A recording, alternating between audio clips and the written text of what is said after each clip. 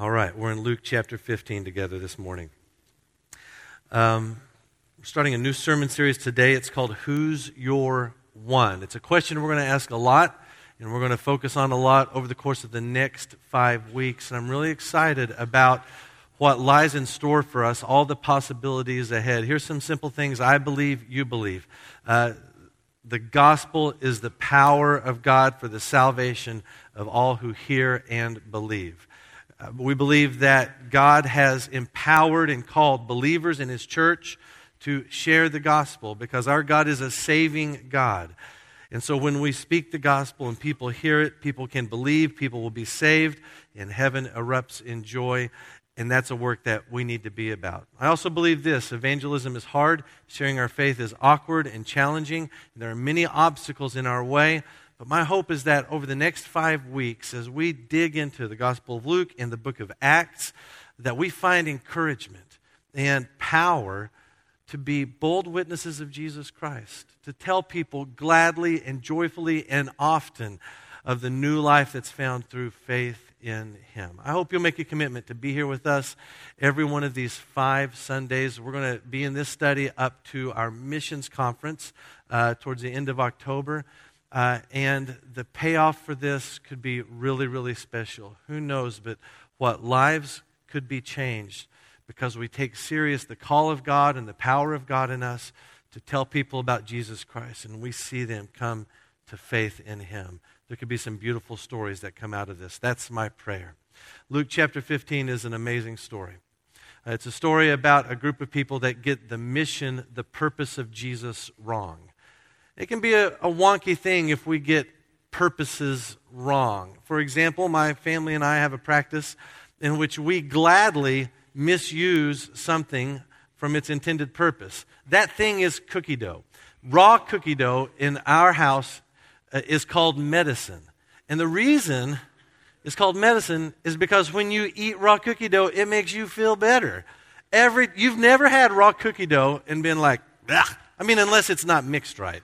But I mean, just pre-made, out of the package, whatever, or you make it yourself, you eat a little dab of raw cookie dough and just happiness fills your belly and a smile hits your face. Now, some party pooper in here is going to say, what about salmonella?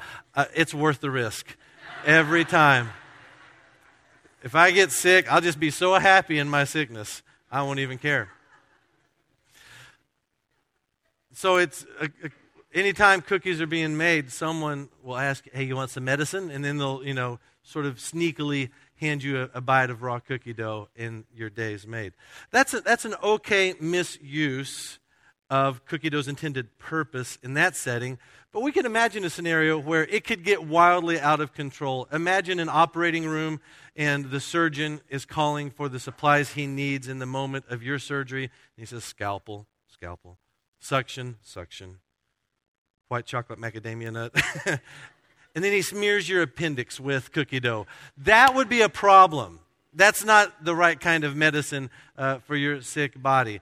And the doctor could try and explain it away, but there's no explaining that sort of a misuse of cookie dough. That's not acceptable in any way. Now, it's one thing to get cookie dough wrong. It's one thing to imagine outrageous scenarios. It's another thing to get the purpose of Jesus wrong.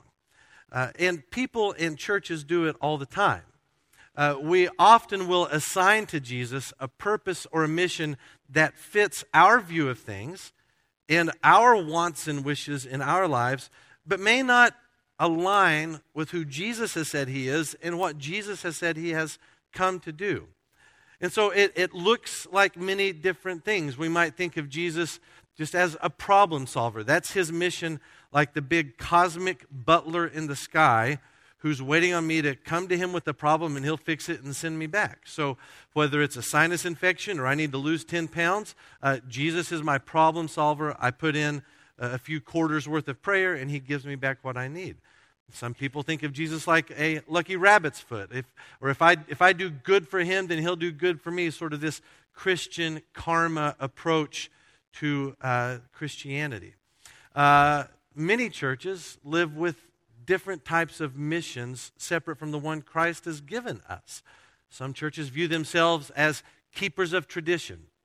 We've got these stories and these names and these ways, and so we've got to preserve what we've done and make sure the traditions don't change. Some churches view themselves as political voices. Other churches view themselves as condemners of culture. A lot of people can gather in the name of Christ and do so for the wrong purpose, and the results are catastrophic. The church that doesn't love the lost is always grotesque. But this is what Christ has called us to do, to be a church that's on mission with Him. He saved us to be men and women who live for what He came for and what He's called us to do.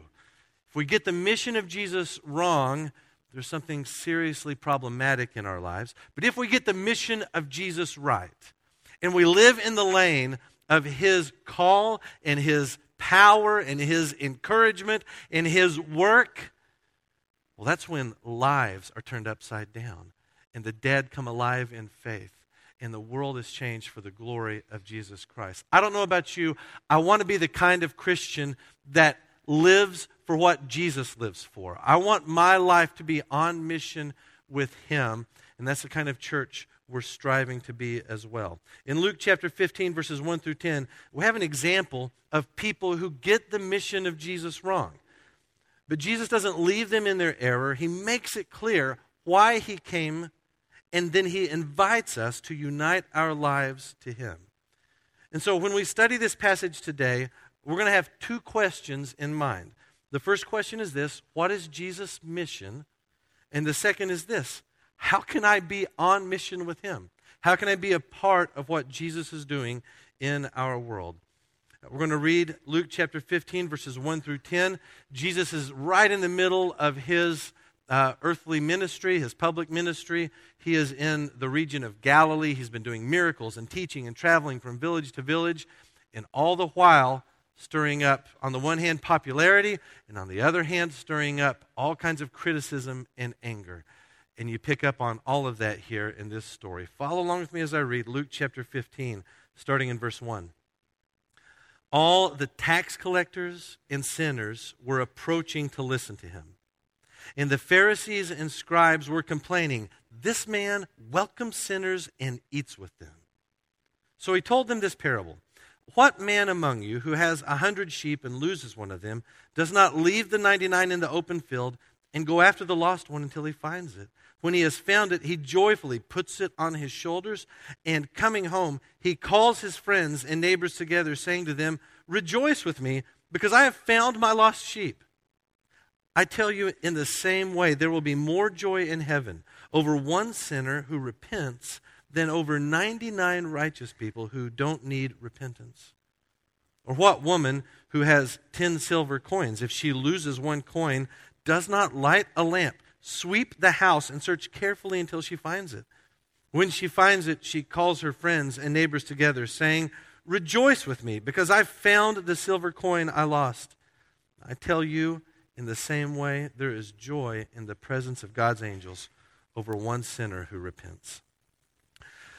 So I want to show you in our passage today three aspects of the mission of Christ. What is He about? How can I be a part of that? Three aspects of the mission of Christ from this story.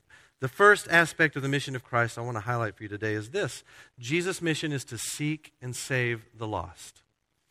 Jesus' mission is to seek and save the lost. In a very simple sentence, a very simple definition, this is what Jesus is about.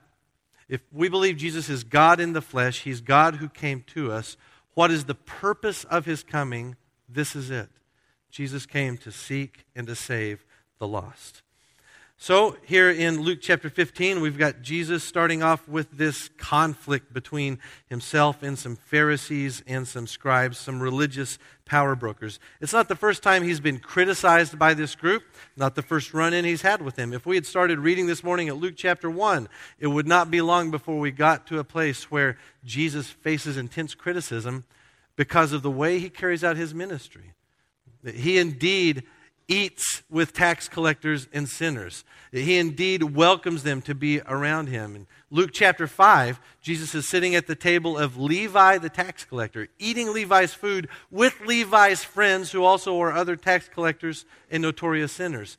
And the Pharisees and the scribes, religious power brokers, take Jesus to task for it. They think Jesus is wildly out of place in surrounding himself with these types of people. What is their beef with Jesus? Well, there's the 30,000-foot view, and then there's a narrow view here in our passage. The 30,000-foot view is this. They just outright reject everything that Jesus says about who he is and what he's about. Because of Jesus' work and his teaching, his miracles, word has begun to spread. This is the Messiah. This is the one that we've been waiting on. But they reject any idea that Jesus could be the Messiah, God's anointed one. Because in their mind, the Messiah is going to be this type of person. He's going to be a military leader, he will be a political leader, and he will be a religious leader.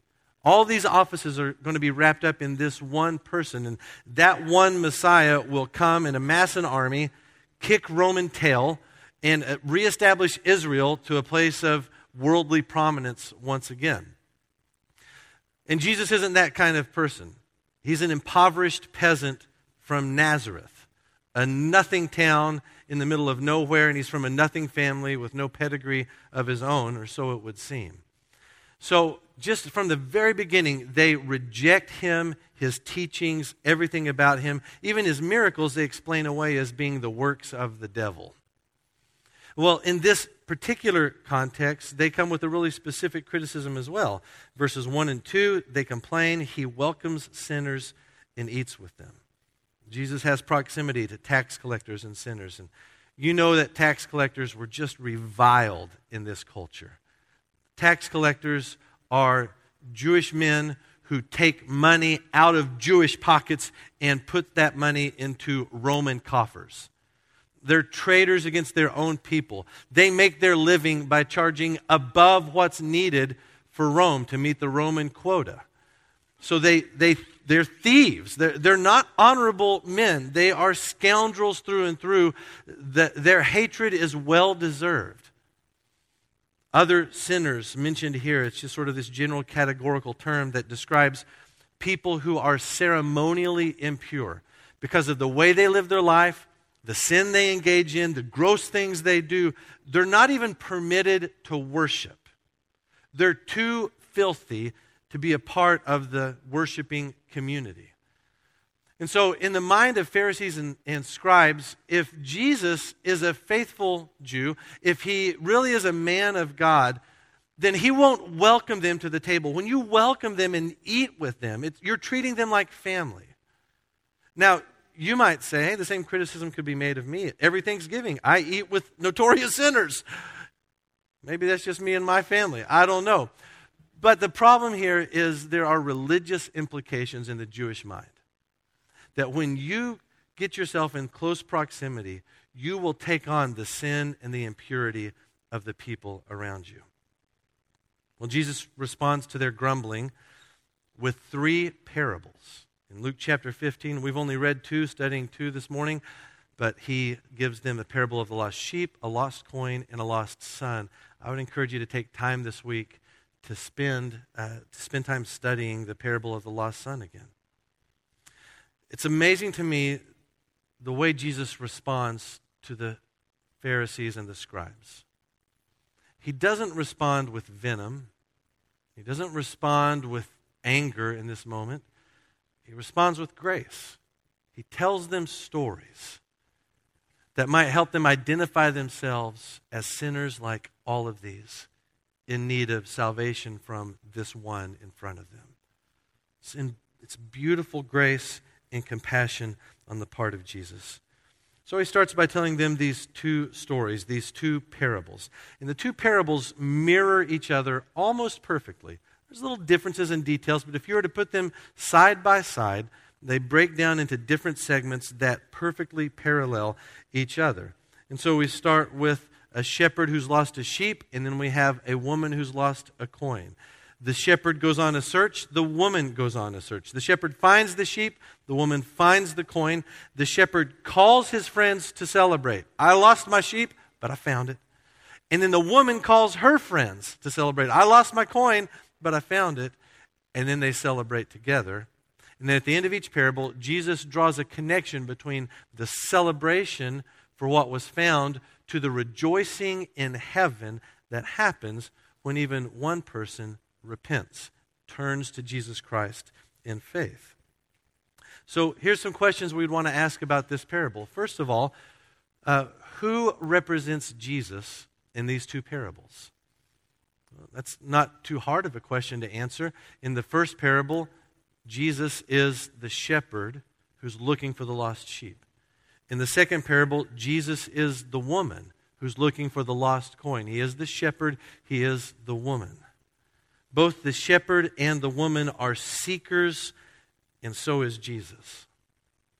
The term seeker is familiar, especially in Protestant churches. It's a term that's been used for the last few decades to describe those who are outside the faith, but whom we might categorize as seeking God. And so there's been a lot of work, a lot of teaching, a lot of books written, a lot of conferences held about how to be a seeker-sensitive church, meaning we want to make it easy for those who are outside to come in. And my concern this morning is not to discuss the merits of that one way or the other. Whether you like it or not, our church is in many ways a seeker-sensitive church according to that definition, inasmuch as we open our arms and welcome all those to come in and hear the gospel of Jesus Christ and experience the beauties of Christian fellowship and to see the church at worship together. There's a lot of ways in which we're a seeker-sensitive church. But I'm not concerned about that. What I'm struck by is the fact that in these stories, Jesus is the seeker. And that turns the definition of being a seeker-sensitive church on its head. If we're a seeker-sensitive church in this way, then our ears are tuned to Jesus. Our feet are tuned to Jesus. We live for and do what Christ does and has called us to do.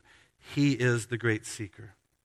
He always takes the initiative in our salvation. He's always the first mover in these things. Yes, when we hear his call, we must turn from our sin and say yes to Christ in faith. But he's the one who goes out looking for those who are lost. So who's Jesus in the parables? He is the shepherd. He is the woman seeking those who are lost. Who are we in the parables? Again, that one may not be so hard either. At some point in our lives, all of us in this room, we are a lost sheep. We are a lost coin. I don't see differences between the sheep and the coin. That means you got to pick one camp. I'm camp sheep. I'm camp coin. That's not, we're just lost.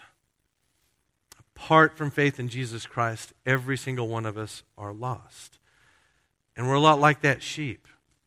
We've wandered from the flock. We've gone off on our own. We're not looking for the shepherd. The shepherd's looking for us.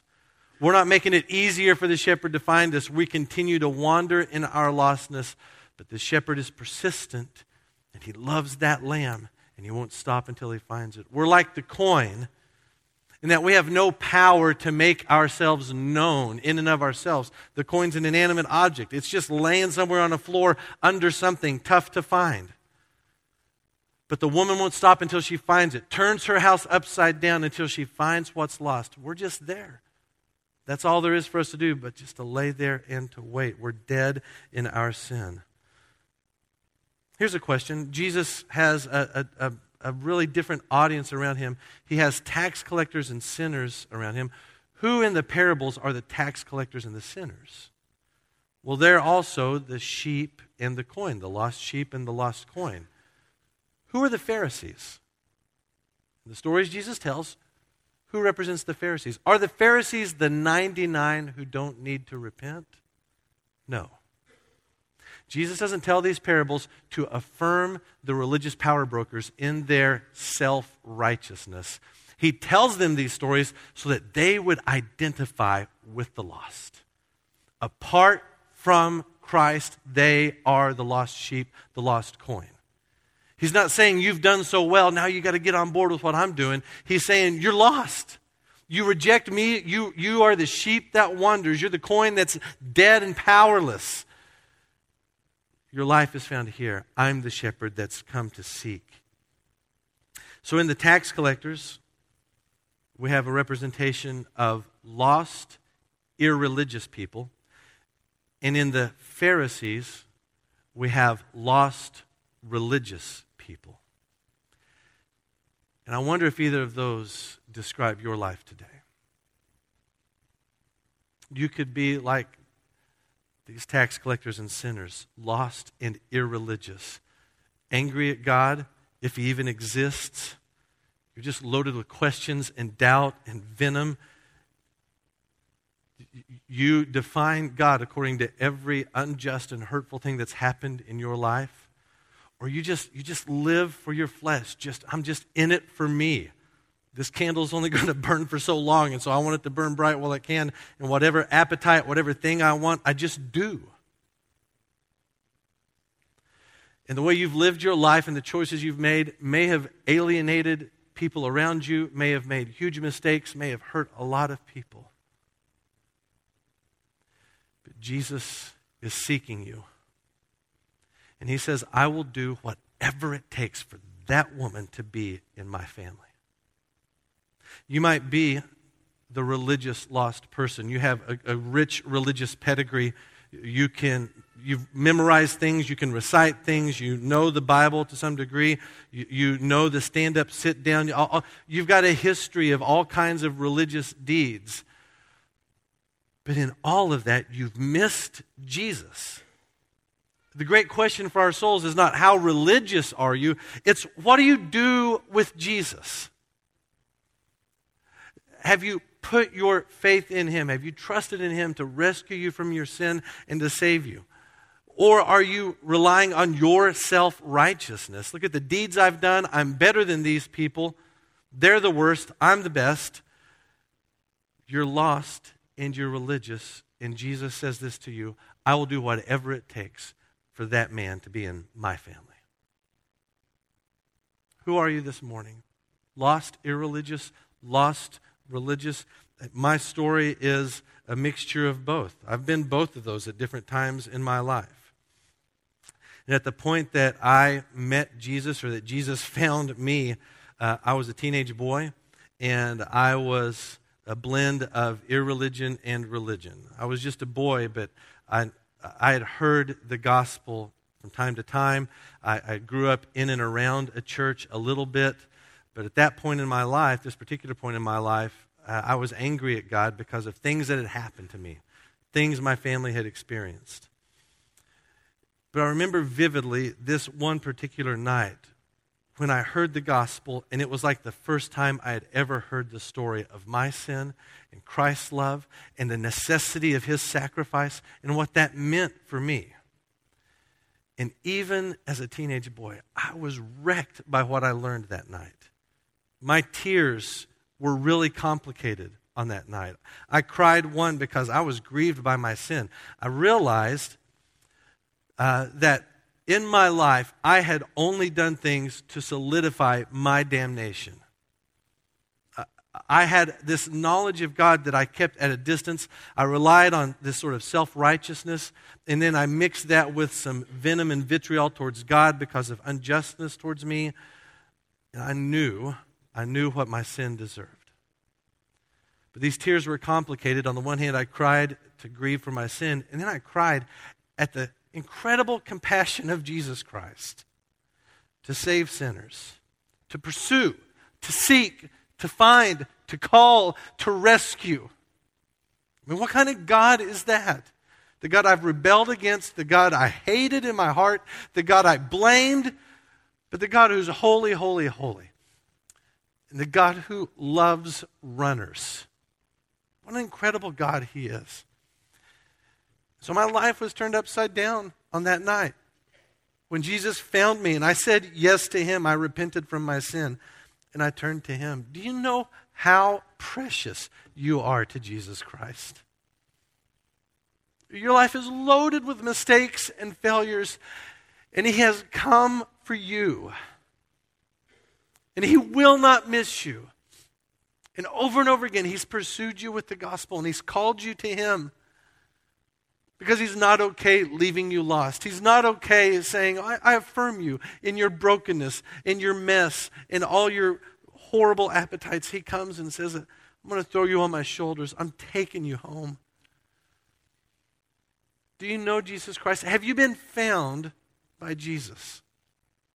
When we look at this story, that's the first call. It's an invitation to us to find ourselves in the lostness and then to be found by the great seeker of our souls. Say yes to him. At the end of our service today, as we always do, we're going to have some men and women standing in this corner. We call them the prayer team. And if today is your day to be found by Christ, I don't want you to leave this room before you talk to someone from that prayer team. They can encourage you. They can help you know what it means to be a follower of Jesus Christ. Or you can grab me or any one of the pastors or the friend that you came with today. And today you can say yes to the one who is called and seeks you and finds you. The whole Bible is filled with these pictures of God being a seeker and saving his lost sheep. In Psalm 23, the Lord's our shepherd whose goodness and mercy pursues us all the days of our lives. In Isaiah 40, we're told that God is like a shepherd who gathers his lambs in his arms and carries them in the fold of his garment. In Matthew chapter 9, Jesus looks on the lost people around him with compassion because they are harassed and helpless like sheep without a shepherd. And in John chapter 10, Jesus says, I am the good shepherd. And the good shepherd lays down his life for his sheep. Have you been found by Christ? Don't go another minute, another day without saying yes to his call. The first thing we need to know about the mission of Jesus is what it is. It is to seek and save the lost. Let me give you a second aspect of the mission of Christ that we've got to be clear on.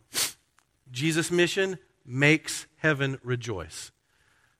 What is it in its content? Seek and save the lost. What is it in its result?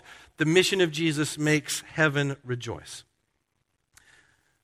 In each parable, the seeker seeks and the lost are found. And then when the shepherd finds his lost sheep, he calls his friends to celebrate. And when the woman finds her lost coin, she calls her friends to celebrate.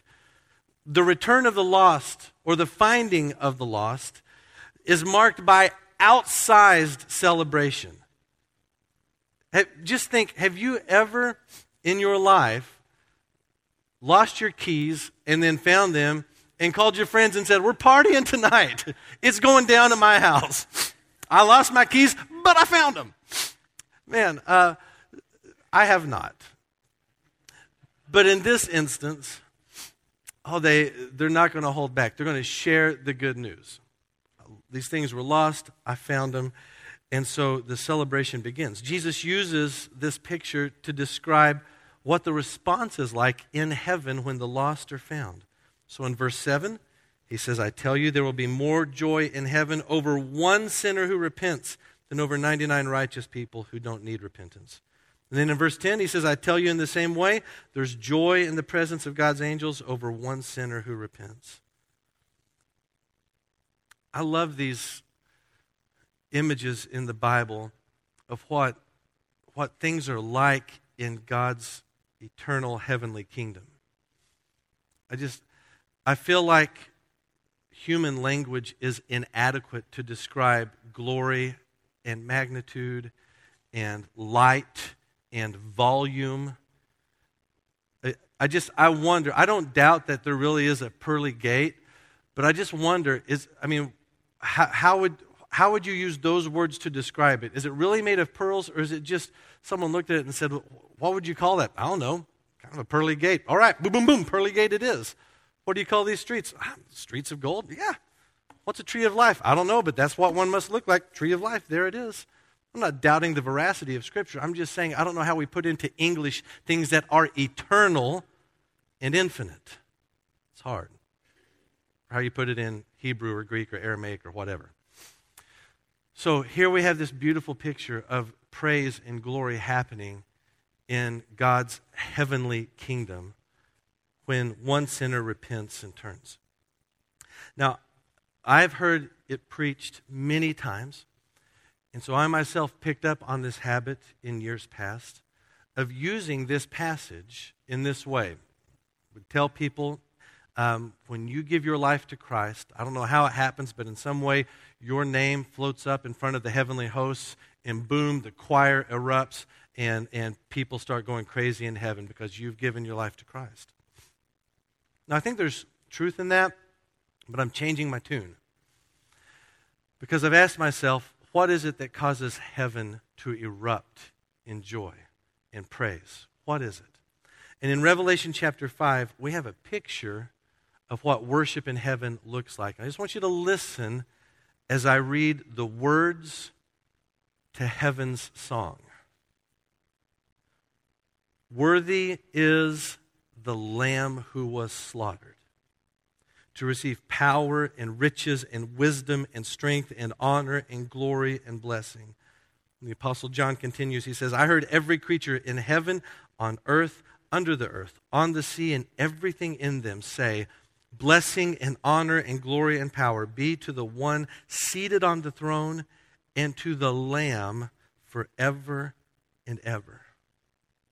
So don't miss this.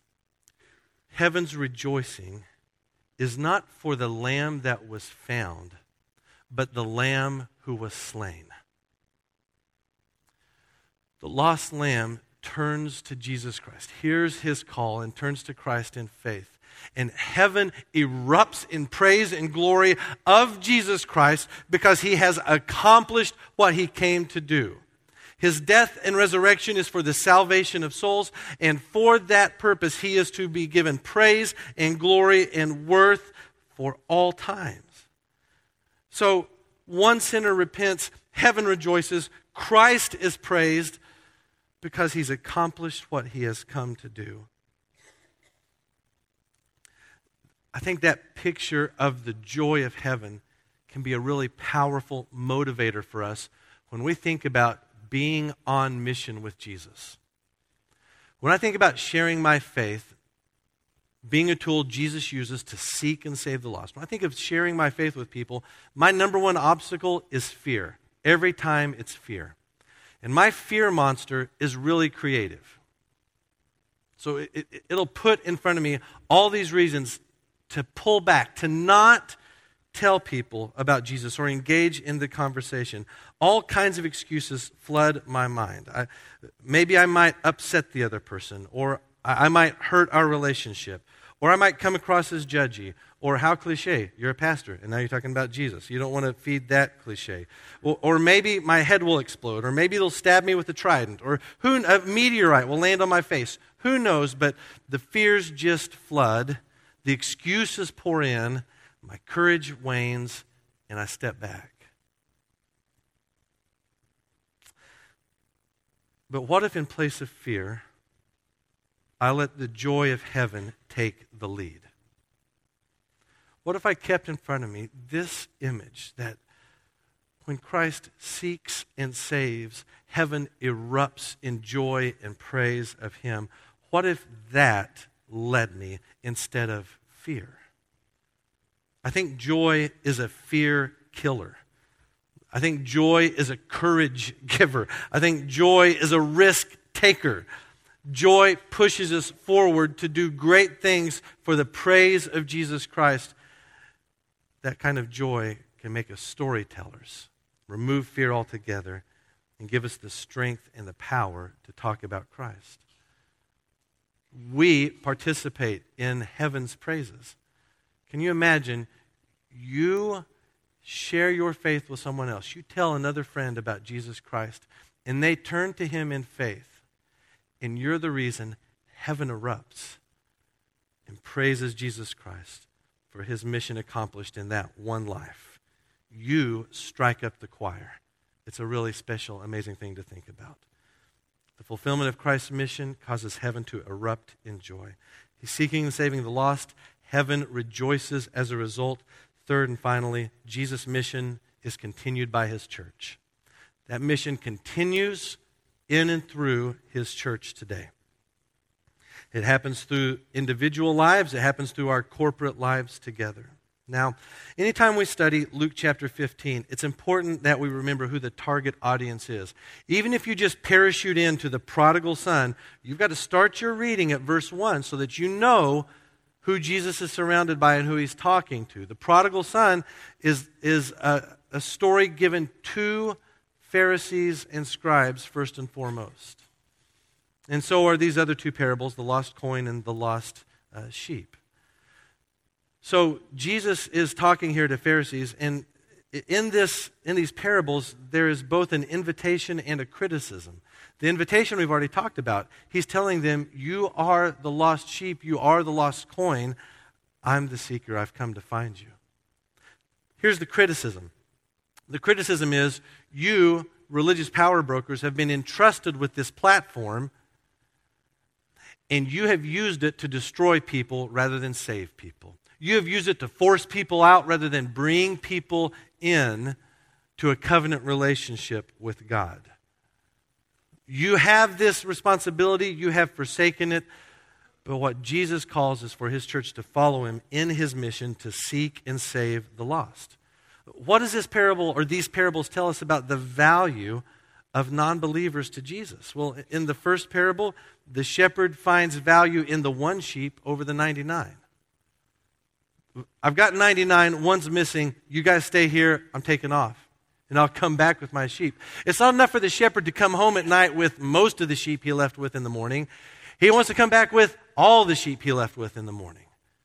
So that's how valuable that one is. I'm going to leave the 99 behind, and I'm going to go after that one. I'm not stopping until I find it.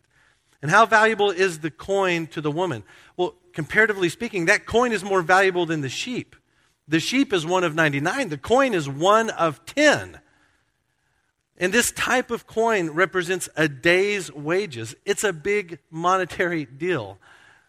And so she values the coin supremely. I'm going to stop everything. I'm going to turn on a lamp. I'm going to turn this house upside down until I find this thing that's lost. She doesn't stop until she finds it. So you remember the Pharisees' criticism of Jesus? He welcomes sinners and eats with them. You know what's wrong with that criticism? It's too soft. It doesn't go far enough. He doesn't just welcome them and eat with them. He pursues them. He goes after them. He doesn't stop until he finds them. Sinners of every kind, lost people of every stripe. Jesus doesn't just dine with them. He makes them his family. He pays for their sin. He won't just share a meal. He will shed his blood in order to bring them into his kingdom. So it raises some important questions for the church. Do we value non-believers the way Jesus does? Do we grieve their lostness? Do we commit to search for them single-mindedly with the gospel? Sometimes in certain theological circles, there's an indifference to the lost. God is the sovereign one, and he's orchestrated all things, and he will save whom he will save, and those he doesn't save are just those who don't persevere, and that's just kind of it. And it's just said matter-of-factly and smugly. You can't be a follower of Jesus Christ and not grieve the lost. Not look at our world with brokenness. But at the same time, the hope of what's possible through the gospel shared with our neighbors. I saw a great example of this just a couple of weeks ago. A great example of what it means to seek someone, to place value on them, and to go after them with the gospel, so to speak. I called a friend and invited him to dinner, and he said, man, I'd love to, but we already have dinner plans. A friend is coming over to the house, and we've been sharing the gospel with this friend for a long time, and so we want to continue this. And so I asked my friend, I said, remind me again, I think I remember this story, tell me again. He said, yeah, I've known this guy for years. He knew me before I was a believer, and we've maintained a friendship these many years. We continue to share the gospel with him, but everything that can be said has been said. At this point, we just hope he continues to ask questions, and we're hopeful that one day he will bow a knee. So until that day, they have him over to dinner. And they love him, and they hug him, and this is a man that lives a hard life. But they don't stop until he's found. No, look, I don't know if you know this, I'm kind of a big deal. I am the pastor of South Shore Baptist Church. But do you know who's a more important dinner guest than me? That guy. Every time it's that guy. We join Christ in his mission by seeking the lost, giving them the gospel, pointing them to Christ, that they might be saved and Christ might be praised. The mission of Jesus continues through his church. So here's the question I want to ask you this morning. Brother, sister, Christian, who's your one? Who's your one? Who's the one whom you are praying for and you are seeking with the gospel? Who's the one who is in your sights for kindness and care and compassion and love and meals and Jesus? Who's your one? For the next 5 weeks, we're going to set our hearts and our eyes on this task of seeking one person in our lives. When we think about evangelism, it looks like a few different things. On the one regard, it's right that we would just be poised for any sort of random interaction, any sort of random conversation that pops up in our lives. But we should also be practitioners of intentional, targeted evangelism. Who's your one? Who's the one you are intentionally praying for and seeking with the gospel of Jesus Christ? So for these next 5 weeks, we're going to set our hearts to this task. And I want to give you a challenge with 3 parts. So here's what I want you to do. I want you to take out your bookmark that was in your bulletin this morning. And I'm going to ask you to make 3 commitments. And this bookmark is a tool that can help us with these commitments. Here's the 3 commitments I want you to make as you participate in this emphasis with us. Commitment number 1 is this. I want you to name your one. Who is the person in your life you have a relationship with that you will pray for and you will target with the gospel of Jesus Christ? Who's your one? Now, some of you may say, I got lots of ones. I got 10s. I got 50s. And that's okay. The rules are not stringent here. But let's make sure we have at least one who will be the focus of prayer and a gospel conversation in the weeks ahead. Who's your one? And what you could do is on your bookmark, there's this perforated tab on the end. You can write the name of that one, your one, here. Now, if you want, you can tear this perforated tab off with the name of your one, and then you can put this someplace to keep them in front of you. Tape it to your steering wheel, put it on your bathroom mirror, put it on the fridge, who knows what. But put it someplace that it might be a good reminder. And so you're going to name your one. I want to ask you to be prayerful, to be thoughtful about it. Who's the one you're going to target? Now, so what happens if I name one, I pray for that one, I share the gospel, they come to faith in Christ, we will rejoice, heaven will rejoice, and then guess what? You get to pick up again with a new one. Who's your one? I want you to think prayerfully and carefully about this. I want you to name someone. The second commitment I want to ask you to make is I want you to pray for 30 consecutive days for this one. The power of evangelism is in our praying before it's in our speaking. When we pray, we're moving heaven's resources to earth for these tasks that glorify God. And your bookmark has some prayer prompts for you. The Bible verses that are on here are not for devotions or Bible study. They're for praying. So what I'm going to do is I'm going to turn day 1 tomorrow to John 14:6. I'm going to read it, and I'm going to use that to inform my prayer for my one. If you want a more robust approach to this prayer calendar, you'll find on the resource table that Steve will tell you about in a little bit, you'll find an expanded prayer journal that goes along the lines of these verses. But your bookmark is a prompt for you to pray. Third commitment to make is I want you to commit to have a gospel conversation with this person. That may mean you've got to take the initiative. Instead of just waiting for that moment, and it may happen, they just call you up out of the blue and say, tell me about Jesus. You may have to create the moment, spark the conversation. What does it mean to have a gospel conversation? What does that look like? It can look like a lot of different things. Your conversation about Christ or about faith matters might look different depending on where that person is in their life. They might be near to the kingdom of God. They might be far from the kingdom of God. But the one common denominator in these conversations will be we're going to point them to Jesus Christ. And I trust that God the Holy Spirit will give you wisdom to know what words need to be said and how the conversation needs to look. You don't need a script from Cody. You've got something better in you. You've got God the Holy Spirit giving you guidance and power and words to speak in that moment. But this is your commitment. I've got one name. I'm going to pray for 30 days, and I want to have a gospel conversation with them. If God in His power sees fit and gives us a harvest of souls, we will praise Him and glorify Him. And that's what we strive towards. That's what we pray towards. But our goal in this instance is obedience, to pray and to speak and let the gospel do its work in God's appointed time. Will you make this commitment with me? Will you commit to pray for one and to share the gospel with them in the next 5 weeks? Will you take serious this challenge? And let's see what God would do in us to seek and save the lost, to give heaven a reason to rejoice again, for us to be a church that's on mission with Jesus Christ. Would you pray with me, please?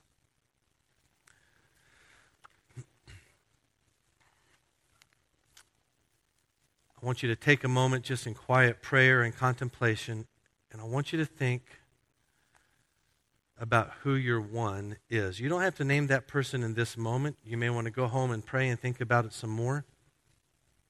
But you might already know, who is that one? And would you go ahead and take a moment now in the quietness of this room and lift that name to Jesus Christ?